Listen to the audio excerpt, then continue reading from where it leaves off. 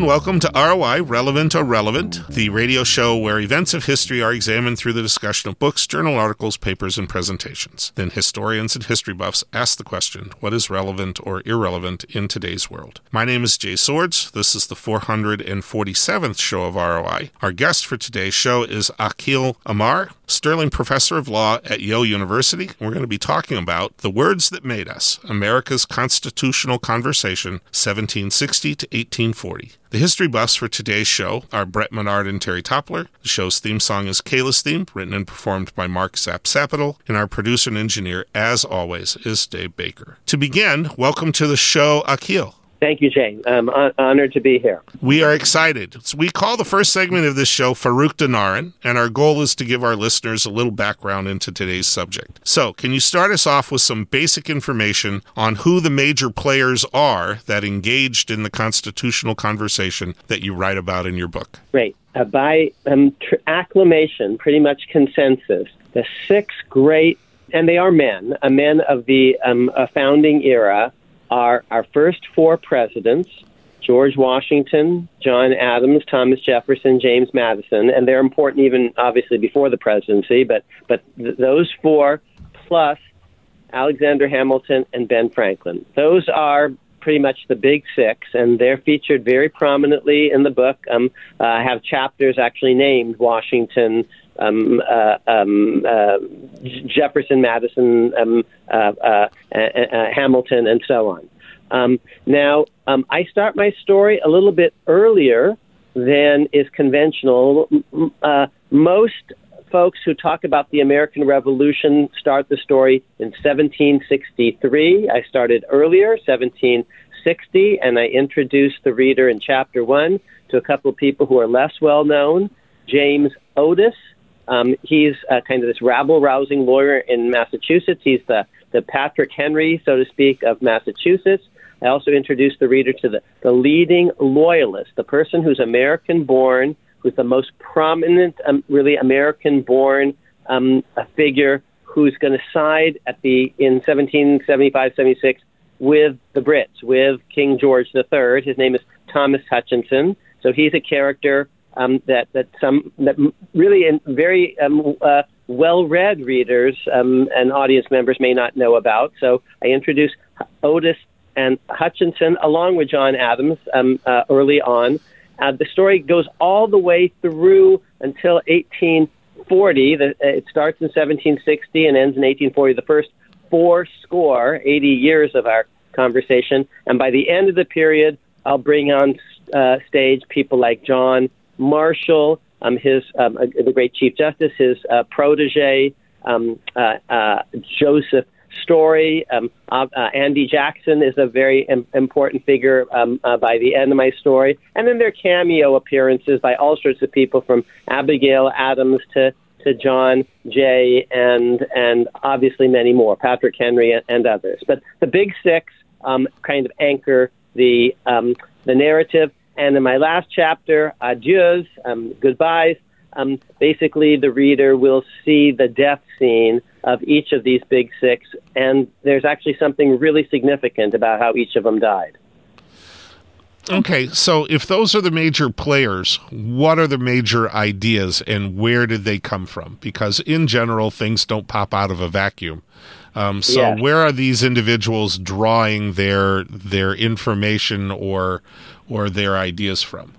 The biggest character, if you will, that hovers above everything, and it may be misleading to even think about it as a character, because it's the world, the context in which everyone operates, in which they live and move and breathe and have their being, is the American people. And in fact, one of my chapters is called People, another is called America, another is called We. And what's really extraordinary is these are extraordinary men who are produced by an extraordinary culture. It first has to create this culture, a Franklin, a Washington, a Hamilton, and so on. It has to make it possible for them to be the extraordinary persons that they are. And then this very same culture, and it's an extraordinary democratic culture, is going to have to find them. It's not only going to have to produce them, but find them, put them in just the right place at just the right time to do just the right thing. And again and again and again, America manages to do that, and one wonders, how that happens. And that's not true in other societies around the world, where if I tell you about the great men, well, a lot of them, they're great men just because they were born into a certain kind of family. Then they claim a right to, in effect, tell others what to do by divine right, just because they're the firstborn of the king, or what have you. That's not how America operates. We first have to produce these people, many of whom are self-made, most famously Hamilton and Franklin, but not limited to them. America's going to have to produce them and then find them and put them in just the right spots at just the right time, and then get rid of them when actually conditions change and you need someone else to do various jobs. All right. Well, that is a perfect setup for our next segment. So please stay tuned. This is ROI on KALA St. Ambrose University, 106.1 FM. The KALA website is your one-stop spot to find out more about your favorite radio station. Submit a public service announcement, catch up on news about KALA, and listening to any of our 3 stations, 88.5, 106.1, or The Stinger, is just a click away. Visit KALAFM.org. That's KALAFM.org.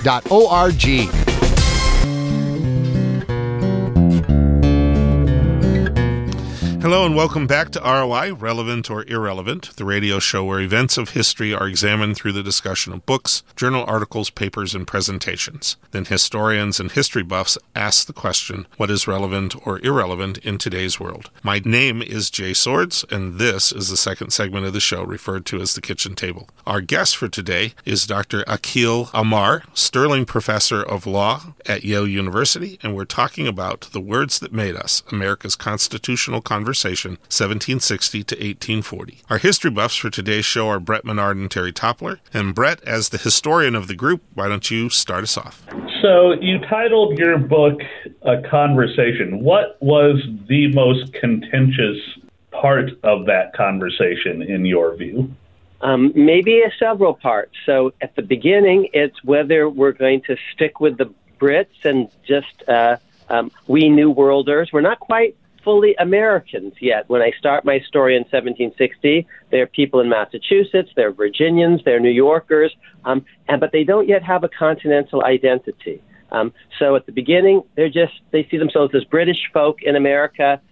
Each one, people have a connection to London, but Boston isn't really talking to Williamsburg, and it's not talking to Charleston so much. So at the beginning, it's whether we're going to become Americans and break with the Brits. That's the 1760 to 1776 conversation.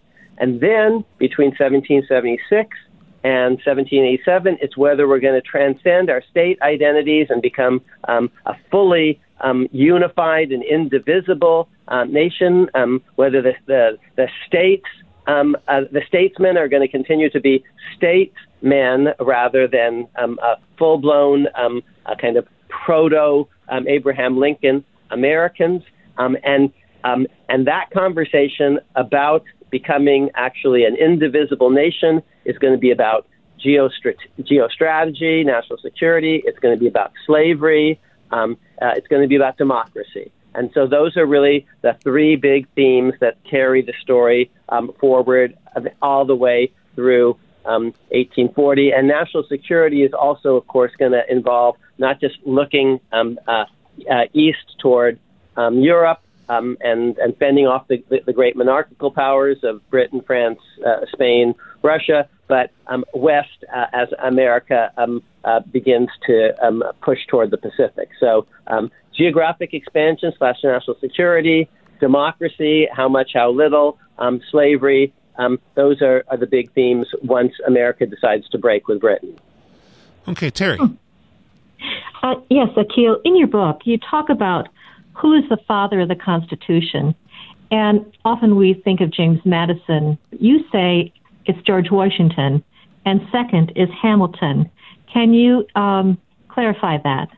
Yeah. And when you think about it, it's so obvious because I promise you, every American, when I just tell you a few facts, will say, "Oh, yeah, of course, we knew all of that." Okay, so no one's heard of James Madison when the Philadelphia Convention meets. He's a little nobody from nowhere, and that's fine. He's got some ideas, but actually all his ideas, almost none of them actually prevails at Philadelphia. Who have all Americans heard of? Two people: Ben Franklin, who's world famous, and who, as an inventor and philanthropist and a great diplomat who helps actually cut the deal in Paris that will lead to America having all this land, and George Washington, who is the military leader of the Revolution, the one that every American knows, George Washington. Madison's biggest accomplishment is getting Washington to show up at Philadelphia, where Washington presides over the convention by acclamation. He's unanimously selected. Franklin is a Pennsylvanian, but he's kind of the senior statesman. Kind of. He's not going to wield power. Of the 55 people at Philadelphia, one is Washington. 5 others are his actually aides de camp from 5 different states, his law clerks, so to speak.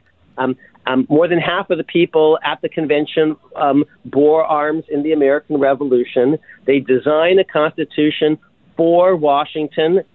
The big themes are strong national security and a really strong presidency compared to state governorships, and an indivisible union. Those are Washington themes. They're not so much invariably Madison themes. Washington writes a letter accompanying the Constitution that every single American, who reads the Constitution reads Washington's letter saying, "Here's why we're doing it." Most Americans ratify the document who are on the fence because they are hoping that Washington will lead the new nation, be president. He's unanimously selected president. He's unanimously reelected president. That is, every elector votes for him. His right hand in the presidency is Alexander Hamilton. Madison actually opposes many signature policies by Washington Hamilton, a national bank, a national carriage tax system. Madison's lukewarm on assumption of state debt. So it's Washington's vision, Washington's Constitution. People vote for it because of him. And when you think about it, we knew all of that. We knew that's why he's the father of his country. How could we ever think it was this little guy? And I'm a short fellow myself, but this little guy named James Madison? Of course not. Okay. So I'm curious. The two people that you always hear about not being at the Constitutional Convention who should have been would be John Adams and Thomas Jefferson, who are off busy doing diplomatic things in Europe. And some people make a big deal out of that. Some people make very little deal of that, the argument being that Hamilton is kind of Jefferson's mouthpiece, that Madison is kind of Jefferson's mouthpiece to some extent, and so forth. How do you see the absence of those two folks playing out in the Constitutional Convention? And then, of course, they're both going to end up as presidents. And how does, when that happens, how does their ideas affect this conversation you're talking about? Right. So you can never. History is not like billiard balls where you can rerun the experiment. So I can't prove these things. But the counterfactual that I explicitly pose is, if lightning had struck Madison on his way to Philadelphia, we pretty much get the same thing. Lightning strikes George Washington, maybe there's no America as we know it. He's the indispensable man. I say if Jefferson had been there, let's say Jefferson and Adams had been there instead of Elbridge Gerry from Massachusetts, or George Mason from Virginia or something. You swap them out for another Virginia guy, another Massachusetts guy. Nothing much changes, actually. Most of the Constitutional Convention, I explain, comes from America, not from the mind of any one person. It's basically a continental version of the best practices of each state constitution. And they may not have understood it at the time, but they're basically just looking at every issue and saying, how does the best states do it? Oh, well, the best states have written constitutions, and they have 3 branches of government and bicameral legislatures and jury trials and some judicial independence. So on each issue, look, I train lawyers. I teach in a law school. Lawyers aren't geniuses, actually. At best, we're kind of engineers of a certain sort, and what a good lawyer does is understand what previous lawyers have done. You don't go into a law firm and try to think what is a corporate charter, what is a contract. You go into the files and you find all sorts of documents that are previous contracts, previous corporate charters, and you just tweak them a bit. That's what the largely lawyers did at Philadelphia. They looked at the state constitutions. They picked the best practices that because they knew that we're going to have to get ordinary people to vote for the thing at the end. So the only person who really exerts massive gravitational pull over everything is, as they say, Washington, because the one big difference between the Constitution and its state constitution, the U.S. Constitution, and state constitutional counterparts is a massively powerful president compared to the governorship. 4 years, independently elected, re-eligible, veto pen, pardon pen, commander-in-chief. These are really important powers. No governor has that package, and they design it for Washington. And he doesn't even have to say anything at Philadelphia. He smiles and people, vote yes. He frowns and people vote no. Okay, so I'm gonna follow up just a minute because that kind of explains the influence on the convention. But how about when Adams and Jefferson get into the presidency? Now, as you say, we're picking up a system that we've only had 8 years of watching somebody work. Washington has gracefully moved off. How do these minds who weren't there, and I've read some of Jefferson's letters, where he talks about, gosh, I sort of wish I'd been there because we would have had the Bill of Rights would have been part of the Constitution, blah blah blah. So there's some envy, I think, that these guys weren't part of it. How do they deal with their presidency in this conversation about the Constitution? Yes. So Washington is a very great look. He's not the big thinker, and so if you just are looking for,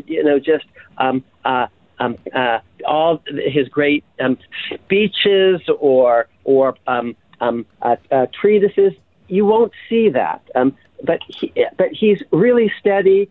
He's very virtuous. He's not trying to make himself a king. He walks away from power when he has the only army on the continent. He walks again away from power as president. But here's one thing about Washington: he's a very good judge in general of other people, and he makes he makes Madison his kind of legislative point person, his prime minister early on. He picks Jefferson to be his Secretary of State. He picks Hamilton to be his Treasury Secretary. He's got Jefferson on his left and Hamilton on his right. So and no one is his peer. He listens to Ben Franklin, and Franklin really respects him. But when he leaves, Jefferson can't do it alone because Jefferson, isn't his equivalent, and Adams fails basically. So Jefferson teams up with Madison, and they're a good partnership. Madison is more grounded than Jefferson. Adams, because he's just not a great team player, and he's a vice president. He's kind of a man without a party. He's a man without a branch. Is he in the legislature? Is he in the executive? He doesn't sort of sit in the cabinet. He doesn't quite ally with the Federalists. He's not a Jeffersonian Republican. So he's a man kind of without a party, without a branch. He has Abigail, but he's just not a team player, and his presidency is not entirely successful. It's a one-term failed presidency. Jefferson creates a party, and partners with Madison. So when Washington is so big, it's actually almost impossible initially for any one person to fill his shoes. Adams tries and fails, and he's thrown out of office. Jefferson ends up succeeding because Jefferson actually is a party guy in a way that Washington wasn't. Everyone basically embraced Washington. Jefferson and Madison in the end are going to broaden their coalition. but they're still not going to be able to replicate the unanimity of support that Washington had. Okay. Brett. So we see kind of the popular version of the breakdown between big states and small states and urbanized interests and rural interests. Are there other alliances that come into play that are less well known? Yes, and in fact, truthfully, for most of American history, America has never really, in fact, been divided big state against small state. The only divisions about that in all of American history were at the Philadelphia Convention and maybe during the ratification process, some of it. America doesn't divide big state versus small state. The big states today have nothing in common, nor do the small states. California is on one side, Texas is on the other. New York is on one side, Florida is basically on the other. Wyoming has very little in common, frankly, with Rhode Island. There are turnpikes in Delaware and tundra in Alaska. Those are not the same thing at all. So America basically doesn't divide big state versus small state. Here are the divisions. North against South, and that's going to be a large part about slavery, and Madison understood that, and that's going to obviously lead to a civil war. Coasts against the hinterland. People who basically supported the Constitution tended to be coastal dwellers. Cities against rural areas. And city folk tended to be Federalists. Those were the big divisions then. They still are now. North against South, coasts against the hinterland, and cities against rural areas. In addition, some people say, the constitutional debate is rich against poor, and the rich guys favor the Constitution. That's Charles Beard. That's Howard Zinn. I don't believe it. The Constitution is very popular among working folks, sailors, cobblers, shipwrights, in places like New York City and Boston. So it's not rich against poor, the way Beard would have you think it, and Shays Rebellion, all the rest. It's also actually the young people are more willing to vote for the Constitution because it's a new idea. And the closer you are to the fighting end of the American Revolution, the more you're going to support the Constitution, because you realize we almost lost the Revolutionary War and we're going to lose the next one unless we create a much stronger central government that can actually pay the army and pay the debts. Okay, Terry. Yes. In Chapter 1, which you titled Seeds, you mentioned James Otis Jr. Some of us has probably not heard of this man. Can you tell us why you see him as the man who sowed the seeds of the American Revolution? Yes, and bless you for reading it, and I'm grateful. So I wanted to begin with a certain kind of drama.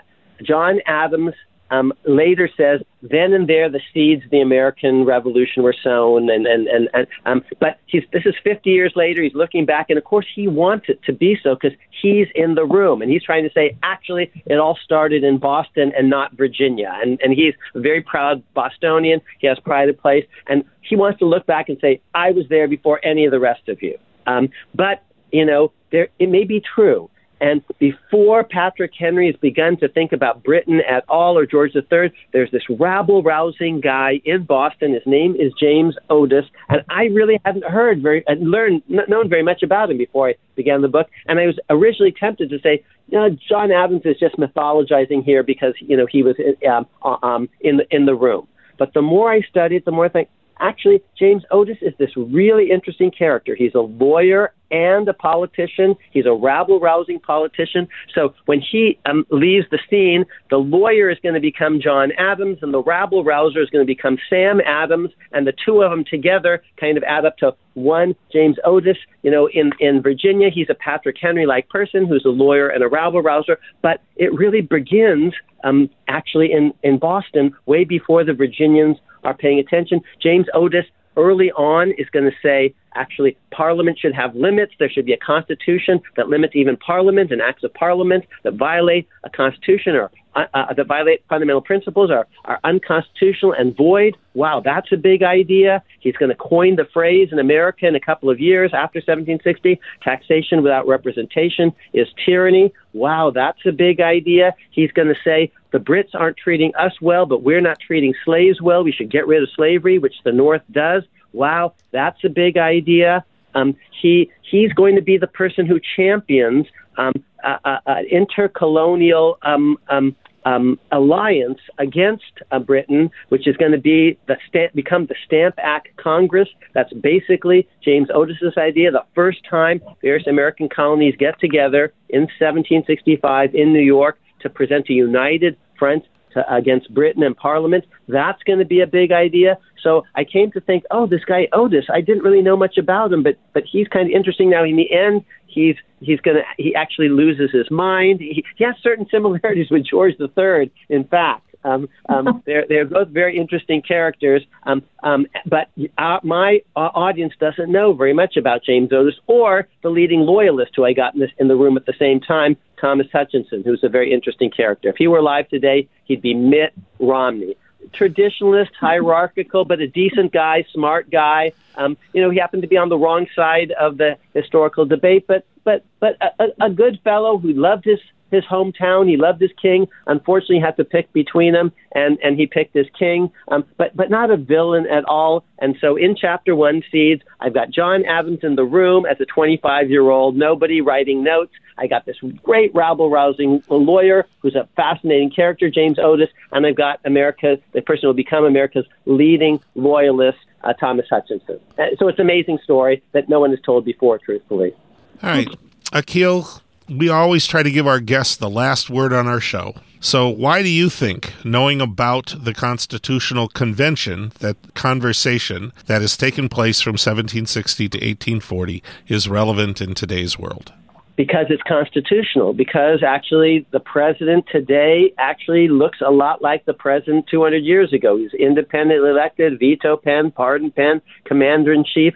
That's true today. So if you're trying to think about Joe Biden or Donald Trump, it's not going to be helpful to look at what the New Zealand prime minister does or Macron does in France, or Merkel did in Germany, or Boris Johnson does. You're going to need to understand the American Constitution, understand the presidency, because it's pretty similar. Even 200 years later, the Congress, we still have a bicameral Congress. We still have a judicial system. You can't understand your world today without understanding our Constitution. And our Constitution today still bears a really extraordinary resemblance to the Constitution that was launched way back when. All right. When we come back, we're going to wrap things up. So please stay tuned. This is ROI on KALA St. Ambrose University, 106.1 FM. You're listening to Relevant or Irrelevant. This series is produced at St. Ambrose University's KALA Radio and has been honored by the Midwest Broadcast Journalists Association and the Iowa Broadcast News Association for excellence in public affairs journalism. You can hear this edition of ROI and many previous programs in this series by visiting Spotify, Google Podcasts, SoundCloud, plus Apple Podcasts. ROI airs Friday nights at 9:30 p.m. on KALA HD2 and can also be heard at 106.1 FM in the metropolitan Quad City area. You can stream this show every Friday night at tunein.com. Search for KALA HD2. This concludes our 447th show of ROI, Relevant or Irrelevant. Our producer and engineer is Dave Baker. Our program manager is Rick Sweet. And the theme song for our show is titled Kayla's Theme and was written and performed by Mark Zapital. My name is Jay Swords, and we would like to thank our guest, Dr. Akhil Amar, Sterling Professor of Law at Yale University. And we've been talking about The Words That Make Us, America's Constitutional Convention Conversation, 1760 to 1840. The history buffs for this show were Brett Menard and Terry Toppler. This is ROI, Relevant or Irrelevant on KALA. The views expressed on this show are not necessarily those of St. Ambrose University or KALA. We would like to wish all listeners to experience the great Basutu proverb, Hotsa Pulanala, peace, reign, and prosperity. And remember, historians are horrible fortune tellers. Good night.